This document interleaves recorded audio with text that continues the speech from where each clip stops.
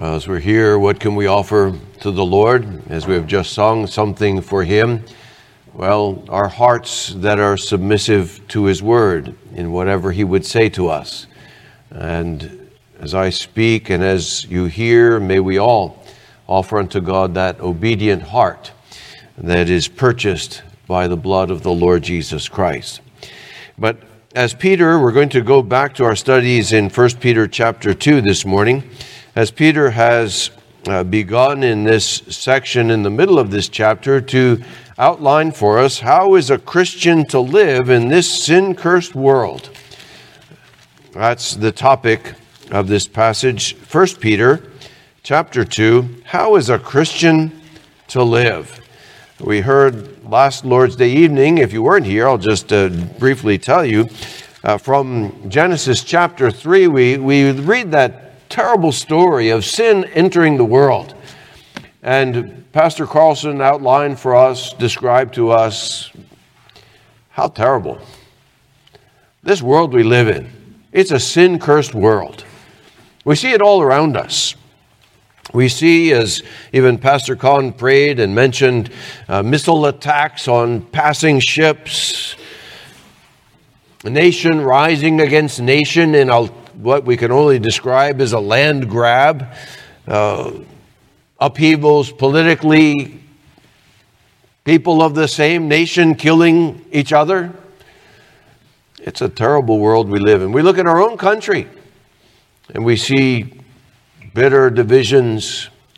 We see people living, boasting of their sin, flagrantly flaunting it. How are we to live in such a world? Well, let's look in 1 Peter chapter 2, and beginning in verse 11, we'll read down to verse 17. The first couple of verses here are kind of a general thing. How should we live? Well, Peter says, "Beloved, I urge you as aliens and strangers." Remember that he's saying, although we're in the world, we're not of the world. We're citizens of these United States, but in a way we're aliens because we're citizens of heaven. I urge you as aliens and strangers to abstain from fleshly lusts which wage war against the soul. Keep your behavior excellent among the Gentiles, so that in the thing in which they slander you as evildoers, they may on account of your good deeds, as they observe them, glorify God in the day of visitation. Well, what kind of good deeds? He goes on to speak of the good deeds of citizens. That's what we're going to look at this morning. The good deeds of servants or employees. The good deeds of wives and husbands. He goes on to outline these things in these passages that follow. But we're going to now consider what kind of excellent behavior should we have as citizens of these United States. He tells us, verse 13 to 17, "Submit yourselves for the Lord's sake to every human institution, whether to a king as the one in authority, or to governors as sent by him for the punishment of evildoers and the praise of those who do right. For such is the will of God, that by doing right you may silence the ignorance of foolish men. Act as free men, and yet do not use your freedom as a covering for evil, but use it as bondslaves of God. Honor all men,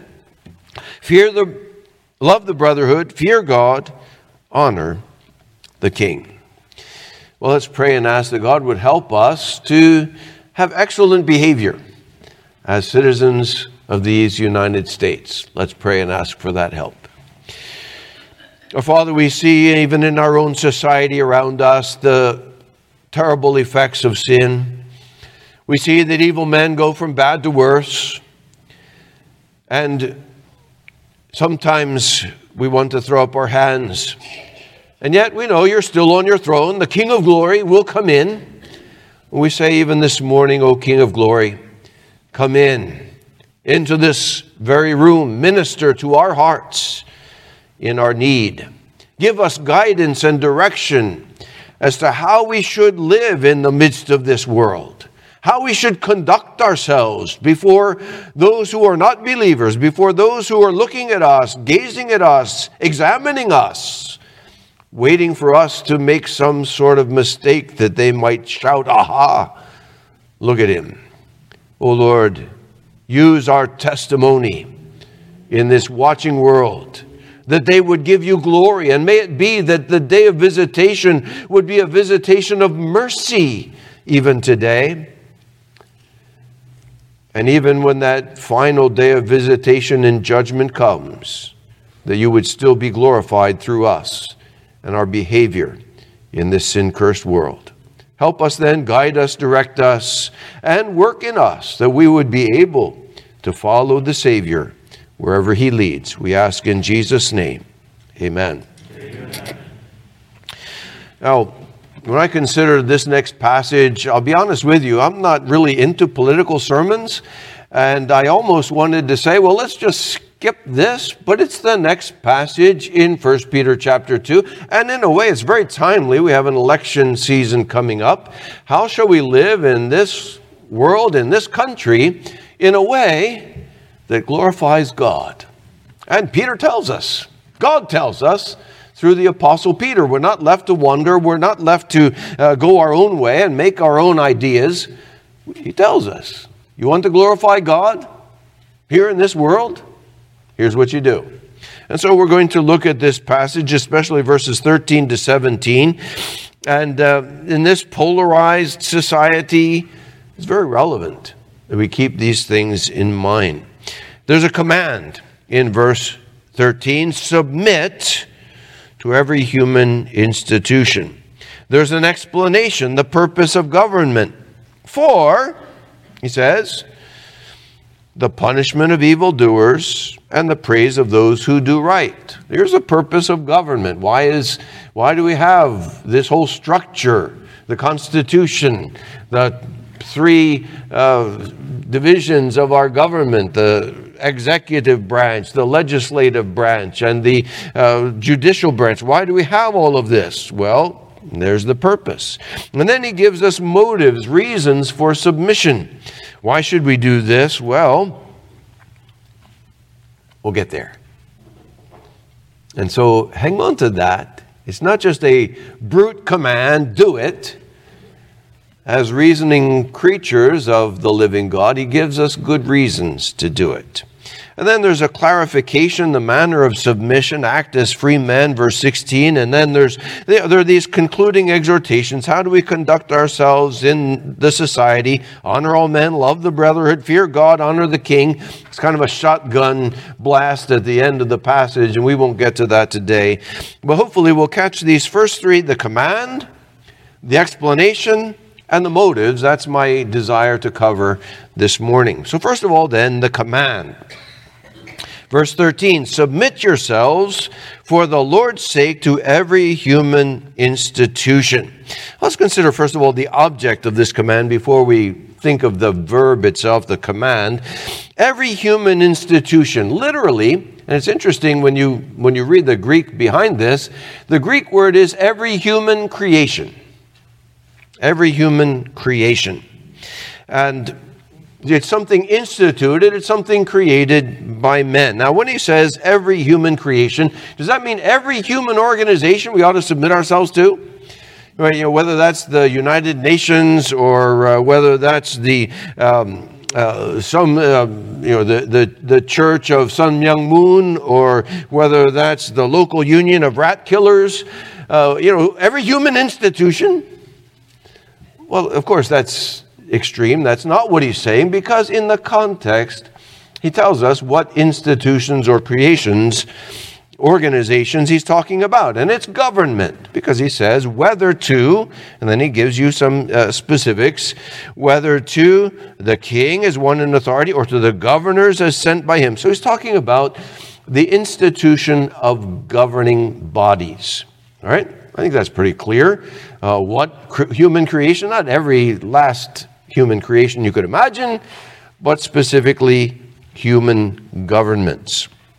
Now, it leads to a question. Why does he call them human institutions or creations? Aren't governments also divinely instituted? Well, we turn to Romans chapter 13, which is another passage that deals with this whole subject. And it would be good to read it and reflect on it as we study 1 Peter chapter 2. So turn with me to Romans chapter 13. We're going to come back to this passage several times, so I think I'll just read it at this point.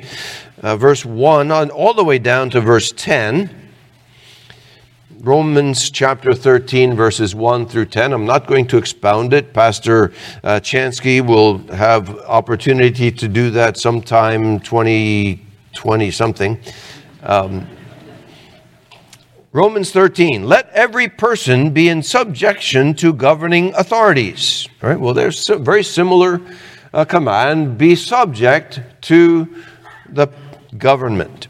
For there is no authority except from God, and the King James puts it this way in a very familiar phrase, the powers that be are established by God. Therefore, he who resists authority has opposed the ordinance of God, and they who have opposed will receive condemnation upon themselves. For rulers are not a cause of fear for good behavior, but for evil. Do you want to have no fear of authority? Do what is good, and you will have praise from the same. For it is a minister of God to you for good. But if you do what is evil, be afraid, for it does not bear the sword for nothing. For it is a minister of God, an avenger, who brings wrath upon the one who practices evil. Wherefore, it is necessary to be in subjection, not only because of wrath, but also for conscience' sake. Conscience, by the way, is informed by God's word and law. And so for conscience toward God, we ought to be in subjection, he's saying. Verse 6. For because of this you also pay taxes, for rulers are servants of God, devoting themselves to this very thing. Render to all what is due them, tax to whom tax is due, custom to whom custom, fear to whom fear, honor to whom honor. Owe nothing to anyone except to love one another, for he who loves his neighbor has fulfilled the law. For this, you shall not commit adultery, you shall not murder, you shall not steal, you shall not covet. And if there's any other commandment, it is summed up in this saying, you shall love your neighbor as yourself. Love does no wrong to a neighbor. Love, therefore, is the fulfillment of the law. Well, are governments of divine institution was the question I asked before I read this whole passage, and that's what it says. For there is no authority except from God, and those which exist, the powers that be, are established of God. Now, the Bible does not define for us or prescribe for us what kind of constitution our country ought to have. That's something that the human bodies, countries, nations come to on their own, come to decide. That's why it's, in a sense, it's called a human creation. God does not dictate you ought to have a king, because if he did, we'd be in trouble here, wouldn't we? He doesn't dictate it ought to be a democracy, for that matter. You know, and it seemed that back, especially earlier or in the middle of this last century, that wars were fought for democracy, so that we would see democracies all over the world. Well, did God command that? Is that something he prescribes? Does God demand that we have a parliament or a bicameral legislature with House of Lords, I mean a Senate and a Congress, representatives? Is this what's determined? Well, you see, countries have various forms of government around the world, and he's not saying that, well, this one is right and this one is wrong. He's just saying whatever government's there, the powers that be, the authorities, are established by God. Now, when we go back to 1 Peter then, and he's talking about the powers that were at that time, and there was the king. Now, it's interesting, he doesn't call him Caesar. He calls him the king. And then there are the governors, and if you were in Palestine, there was, of course, Pilate, and there were the different Roman governors who were over the different provinces. Yes, and they were the ones who were executing the decrees of Caesar, of the government in Rome, in the various provinces. Whether the central high authority, the king, or the governor as one sent by him, the legate of Caesar, as it were. Well, in either case, the big authority, the national government, or the local government, whether it is the president and the Congress and the Supreme Court, or whether it's the governor, Murphy, or whoever it may be, the local government, the mayor, the town council, the police in your neighborhood, submit to the authority. And that leads us to then the command. There's the object of the command. You submit to the governing bodies, whoever they may be, and then the duty commanded is what? Going back to 1 Peter, the word is be subject. Now, the Greek term is a compound verb, which would be literally translated, place yourselves under. Place yourselves under. Be subject to these governing authorities. The king, the president, or the local governors, local authorities, be subject. Now, what does that mean? What does it mean to be subject, to place yourselves under them? Well, the scriptures tell us in other places what our duty is to the government. And for one, it would be to respect the government. Now, the issue is not whether the person in power is respectable. I personally don't think Nero was a very respectable guy for the Caesar. And whether he was the one in power when Peter wrote this or not, I'm not sure of the exact date of the writing of 1 Peter. But whoever it was, those Caesars were not all respectable guys. Some of them were pretty despicable, personally. But he's saying respect, honor, submit yourself, place yourself under these governing authorities. In fact, Paul said of the wicked high priest, remember when Paul was dragged before the council and let's look at it in Acts chapter 23 and get the context of this statement of the Apostle Paul. Acts chapter 23. Now, this is a man who was a ruler of the Jews, not a Caesar, not a Roman governor, but in all the same, he was a leader of the council. And Paul, looking intently at the council, verse 1 of chapter 23 said, "Brethren, I have lived my life with a perfectly good conscience before God up to this day." And the high priest Ananias commanded those standing beside him to strike him on the mouth. Then Paul said to him, "God is going to strike you, you whitewashed wall." Very, I don't know when the last time was that you used this offensive statement, "you whitewashed wall." But it's not very flattering. "And do you sit to try me according to the law, and in violation of the law order me to be struck?" But the bystanders said, and obviously with some shock, "Do you revile God's high priest?" And Paul said, "I was not aware, brethren, that he was high priest, for it is written, 'You shall not speak evil of a ruler of your people.'" In other words, Paul's saying, mea culpa, I was guilty. I should not have said what I said. Because it is written, "You shall not speak evil of a ruler of your people." Now, whether it is President Biden, whether it is Governor Murphy, whoever it may be, this is what the Bible says. Place yourself under. Don't revile. That doesn't mean you have to agree with everything they do or say, or even think that they're respectable people. But don't revile a ruler of your people. It means to obey. It means when a law is passed, we are to obey it whether we agree or not. Now, it will do you no good when the police officer stops you for going the wrong way on a one-way street. And you say, "Well, no, I really think that we should be going both ways on this street." Your opinion doesn't matter. There's the sign, one way, and you went the wrong way. It says, "No U-turn," and you made a U-turn. You may not like it, but there's the law. That's what it says. And so to disagree with it and say, "Well, I don't agree with that law, so I'm going to do it anyway," well, you can do that, but you're going to face the consequences. Obey, submit, follow what the law says. But further means support. We read that in Romans chapter 13. Give to everyone what is due them. Tax to whom tax is due. Custom to whom custom is due. Fear and honor. Don't cheat on your taxes. Give tax to whom it is due. Now, there's the tax code, and the tax code, we hope, is going to be applied even-handedly. Now, that doesn't mean that it's the same rate for everybody, but it means whatever bracket you're in, that you have to pay what the tax is for that bracket, and so does everybody else in that bracket. Pay what is due. Now, it's not a perfect country.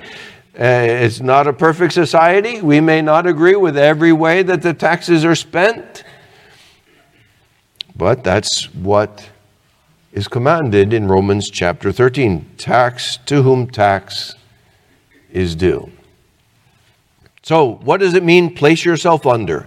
It means honor to whom honor. You honor the government.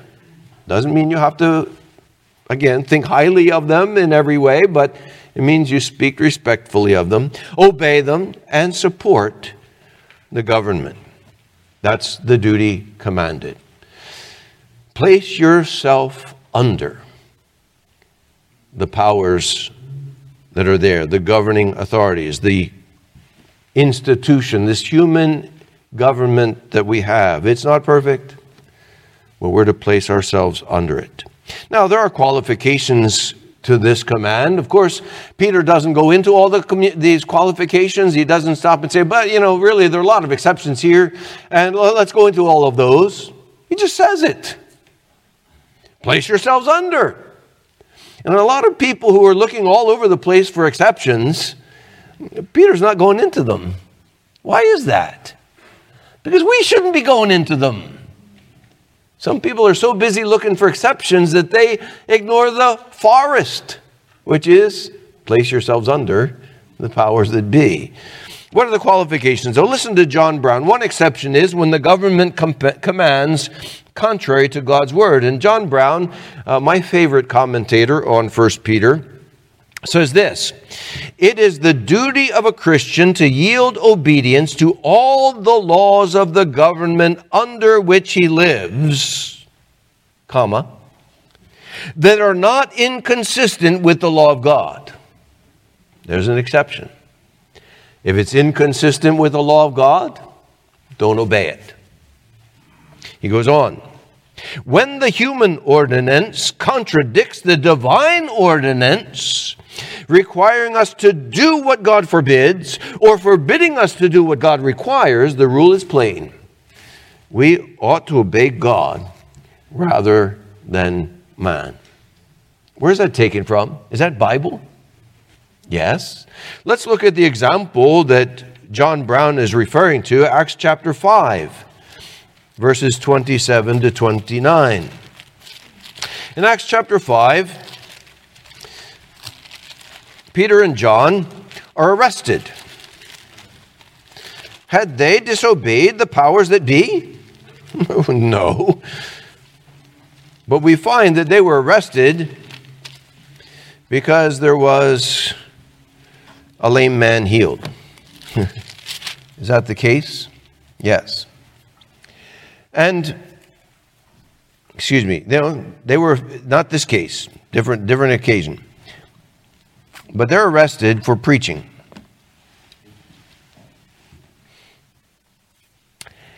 Verse 27 of Acts chapter 5. And when they had brought them before the council. They stood them before the council, and the high priest questioned them, saying, we gave you strict orders. This was before when they had healed that lame man. We gave you strict orders not to continue teaching in this name. And behold, you have filled Jerusalem with your teaching and intend to bring this man's blood upon us. But Peter and the apostles answered and said, we must obey God rather than men. It goes on, the God of our fathers raised up Jesus, whom you had put to death by hanging him on a cross. He is the one whom God exalted to his right hand as a prince and a savior, to grant repentance to Israel and forgiveness of sins. And we are witnesses of these things, and so is the Holy Spirit, whom God has given to those who obey him. And so he's saying, you told us not to preach about Jesus, but Jesus told us to preach about Jesus. Going therefore, make disciples of all the nations. How do you do that? By preaching the gospel. And so Peter and John are saying, we're just doing what God commanded us to do. You command us to stop? I'm sorry. We're not going to obey you. We're going to obey God. We must obey God rather than men. And so here's this exception, clearly not only commanded or proclaimed, but illustrated by their continuing to preach the Lord Jesus before the people. And so if the government, here's the point, if the government commands us to do something contrary to God's word, we don't do it. If it forbids us to do something which God's word commands us to do, we still do it because God commanded it. So there's the exception. When the government commands contrary to God's word, then we still obey God rather than men. And there's one more qualification I would add to this, and John Brown also makes this point. Thankfully, we live in a country where the laws are subject to, in a sense, the people's will. And so that we have the right in our country with our vote to vote into office those who would make laws that would be good laws and change the laws that would be bad laws. We have elections. We participate in the selection of those powers that are. And so we can do our part as citizens and pray that God would grant us in this coming election rulers who will put into place laws which are righteous and according to the will of God. John Brown says again here, he may, the citizen that is, he ought to use every means which the Constitution of his country puts in his power to have the law improved. We have that means. Thanks be to God. I hope you're in prayer with this coming election. Not just kind of surrendering in, we can't do anything about it. That's the way it is. Use your vote to make a statement. What is a righteous law? What is a righteous principle? Who would be a righteous ruler?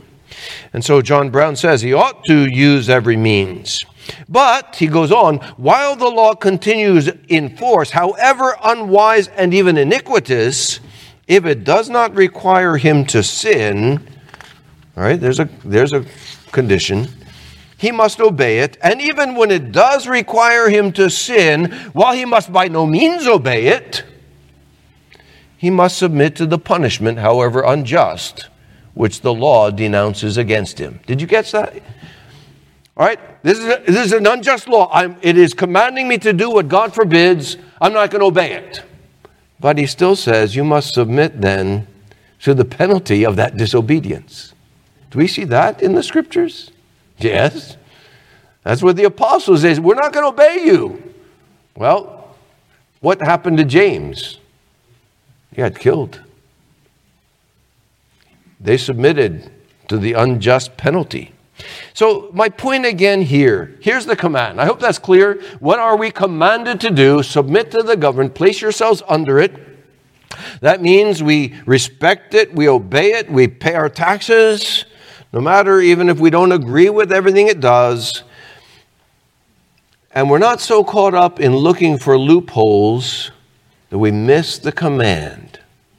What's the emphasis? Romans 13, 1 Peter chapter 2, the emphasis is place yourselves under, not look for loopholes. All right, so instead of spending our time looking for loopholes, let's do our responsibility. Now, what are the purposes? Why should we do this? Is government any good? I mean, we look around us in this world and we see a lot of rotten governments. And let me be honest with you, brethren, here in these United States, you could go a lot of places in the world and find a worse government than we got here. All right? What are the purposes of government? He tells us back in 1 Peter chapter 2. So turn with me back there and let's look how Peter describes, at the inspiration of the Holy Spirit, what is the purpose of government. And I see I'm probably not going to get to the motives as I look at the clock here. But anyway, we'll see how far we get. 1 Peter chapter 2, he says, Beloved, I urge you verse 13, submit yourselves for the Lord's sake to every human institution, whether to a king as the one in authority, or to governors as sent by him for, and here's a purpose clause, for the punishment of evildoers and the praise of those who do right. He gives you a two-pronged purpose for government. Punishing evildoers and rewarding those who do what's right. Punishing evildoers. So, in other words, the king, the Caesar, the ministers, the governors, the president, the executive branch, the legislature in creating laws, hopefully righteous laws, the courts in adjudicating the violations or the application of those laws. The purpose of all of that is to punish evildoers. We saw that in Romans 13 also. If you do what is evil, be afraid, for it does not bear the sword for nothing. Government is a minister of God, an avenger, who brings wrath upon the one who does evil. In other words, crime in any country should have its just reward, which is punishment. Punish those who do evil. I read this past week of a sentence executed in communist China. And apparently there was a couple. The man was divorcing his wife. He had two infant children, 2 years old, 1 year old. And he had a girlfriend that he wanted to marry. And she said, I can't marry you with those kids. He tossed them off the balcony of a 15th story apartment.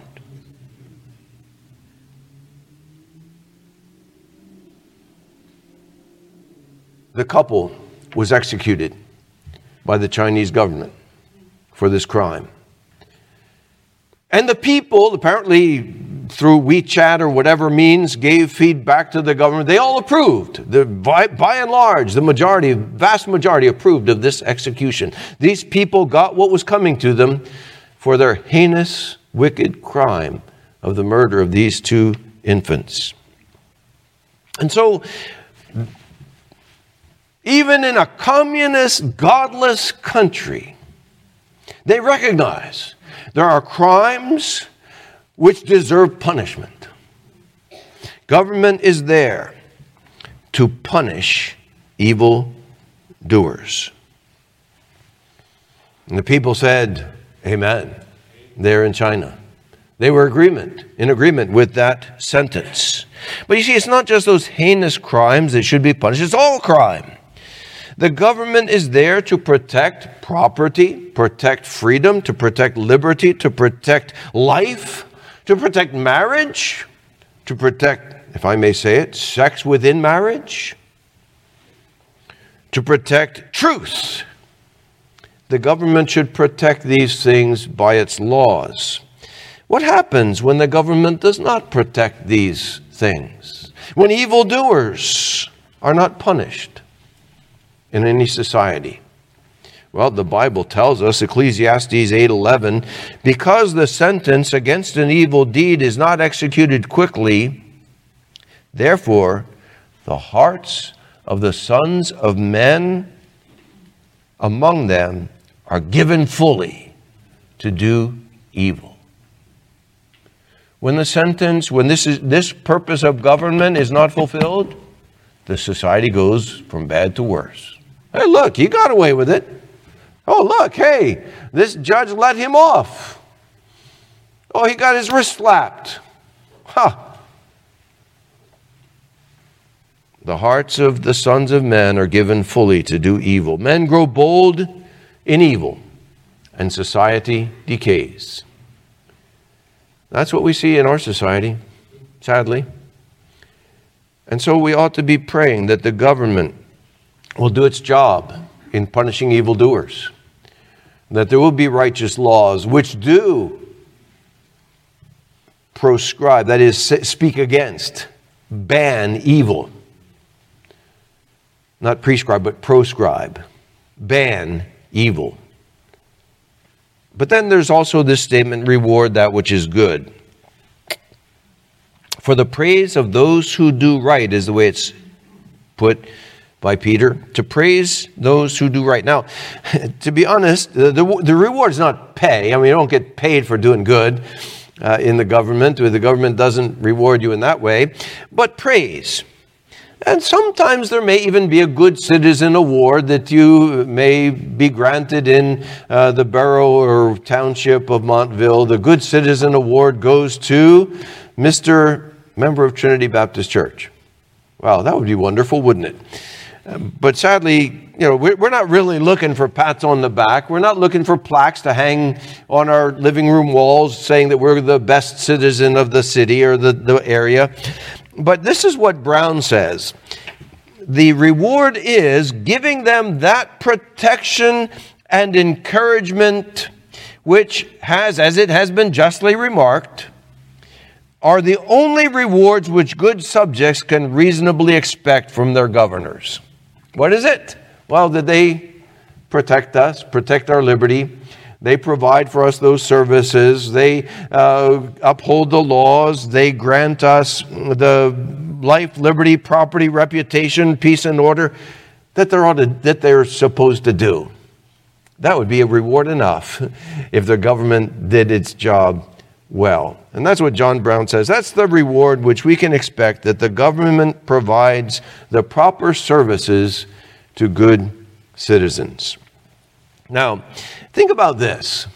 Do we generally get that in our country? You go to the post office, you have a package there waiting for you. Do you have to bribe the guy to give you your package? There are places in the world where you do. Cop stops you. He says, you were, what was the term they used in the Philippines? There was a term, if you change lanes. Oh, you were doing it.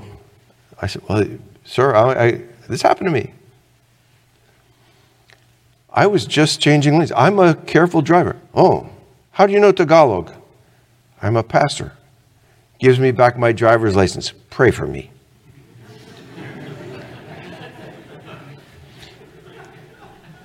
You're obeying the laws and you get somebody looking for a bribe? Thanks. We generally don't have that here. I mean, it happens, but generally speaking, do you have to pay the government official in order to get your driver's license? Do you have to pay a fixer to get your car registered? Brother who lived down in Mindanao told me he had the guy was looking for 2,000 pesos to get his driver's license in addition to the fee. The government just doing its job the right way is reward enough. The reward, the praise of those who do right. If we have traffic that moves smoothly, the country is defended without kickbacks going to the defense contractors, hopefully. The postman who does his job and delivers your mail without looking for some sort of bonus. Be thankful. But still pray that we might have the government doing what it ought. Well, I'm not going to get to the motives today. I will just say what they are so that you can meditate on this at home. What does the passage say? It says, for the Lord's sake. Well, there's a good motive. Not for Governor Murphy's sake, not for President Biden's sake, for the Lord's sake. That's a good motive. We'll come back to that. For the Lord's sake.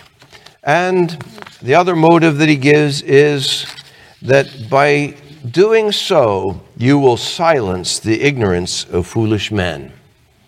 In other words, that's again part of your testimony. We will come back to that, but I want you to meditate. There are good reasons to obey this command. For the Lord's sake. For the Lord's sake. Oh, okay. For the Lord, I'll do it. Silence the ignorance of foolish men. Yeah, this will shut them up if they see Christians acting the right way and being good citizens. Well, we'll come back to that again. But let me say as we close this morning, dear brethren here at Trinity Baptist Church, avoid what I would call a people power mentality. What do I mean? Have you ever lived through a coup d'etat? How many here have lived through a coup d'etat? I have. I saw one hand out there. I've lived through a coup. I tell you, it's no fun. And to be honest with you, what came after the coup was really not much better than what was before the coup. Be thankful for a government which is stable. It is not perfect. No, we're not saying it is. It's a human institution, and therefore it's going to be imperfect. Even though God says He ordains the powers, that doesn't mean He makes them perfect. It's the human part that makes it imperfect. Avoid a people power mentality that says, oh, we're going to make this better by rising up. Whatever government it is, Peter says, place yourselves under it. Submit for the Lord's sake. We're going to come to that. But what does it mean, submit? It means respect. Speak respectfully of our leaders. They may not be respectable, but they have the office. Obey the laws. Pay your taxes. And in so doing, silence foolish, ignorant people who talk against the gospel. And if you're commanded, finally, to obey human ordinance, that's what he said.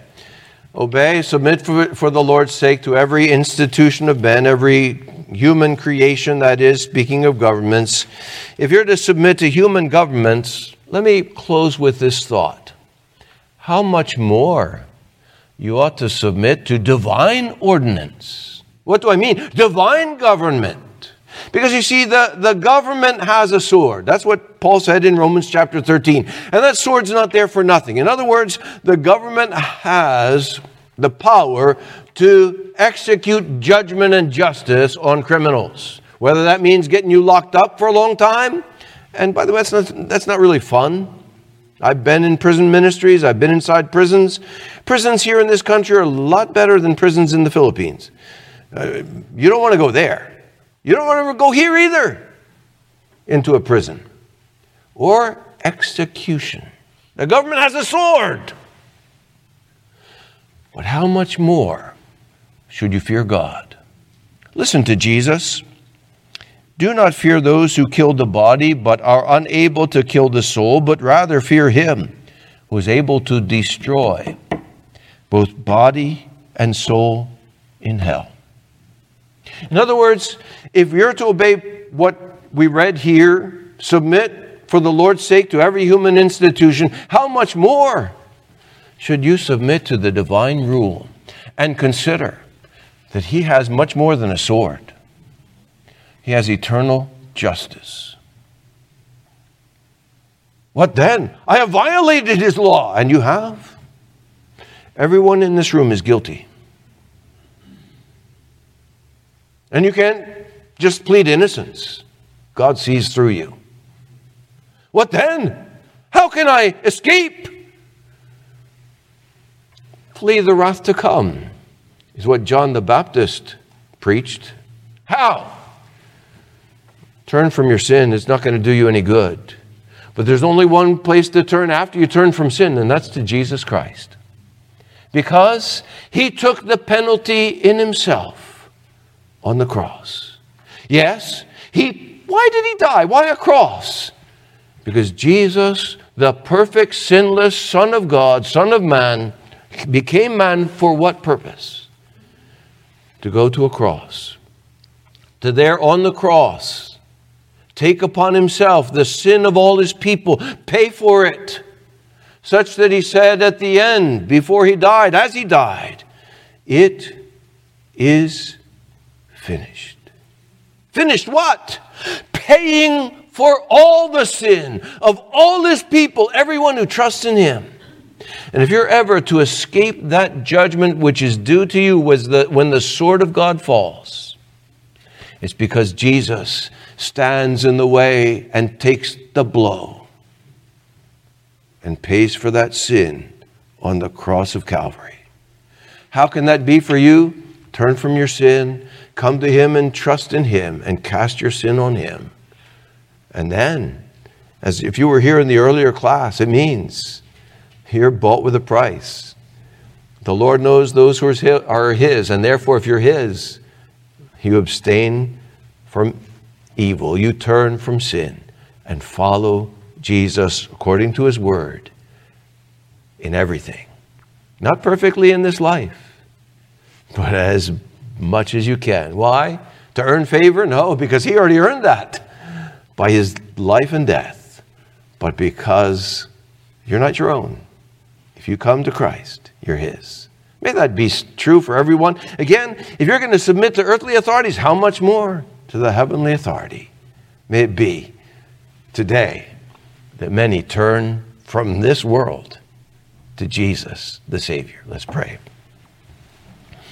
Our Father, we come before you confessing that, yes, we have sinned. We have sinned against the government, whether by failing to pay all our tax or whether by making a U-turn when it was forbidden. Whatever way, we have disobeyed the government, but we have disobeyed your law in a much more grievous way. You have said, you shall not, and we did. You have said, you shall, and we did not. You have told us that we ought to love you with all our heart, soul, mind, and strength. And how far short we've fallen of that.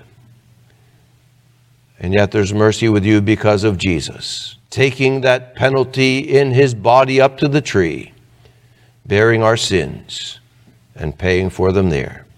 We ask that you would take this good news home to each heart, but for your people that you would make us good citizens, that you would be glorified, and that evil men would be silenced in all the evil they say against us. Hear us and get glory to your name through the preaching of your word. We ask in Jesus' name. Amen.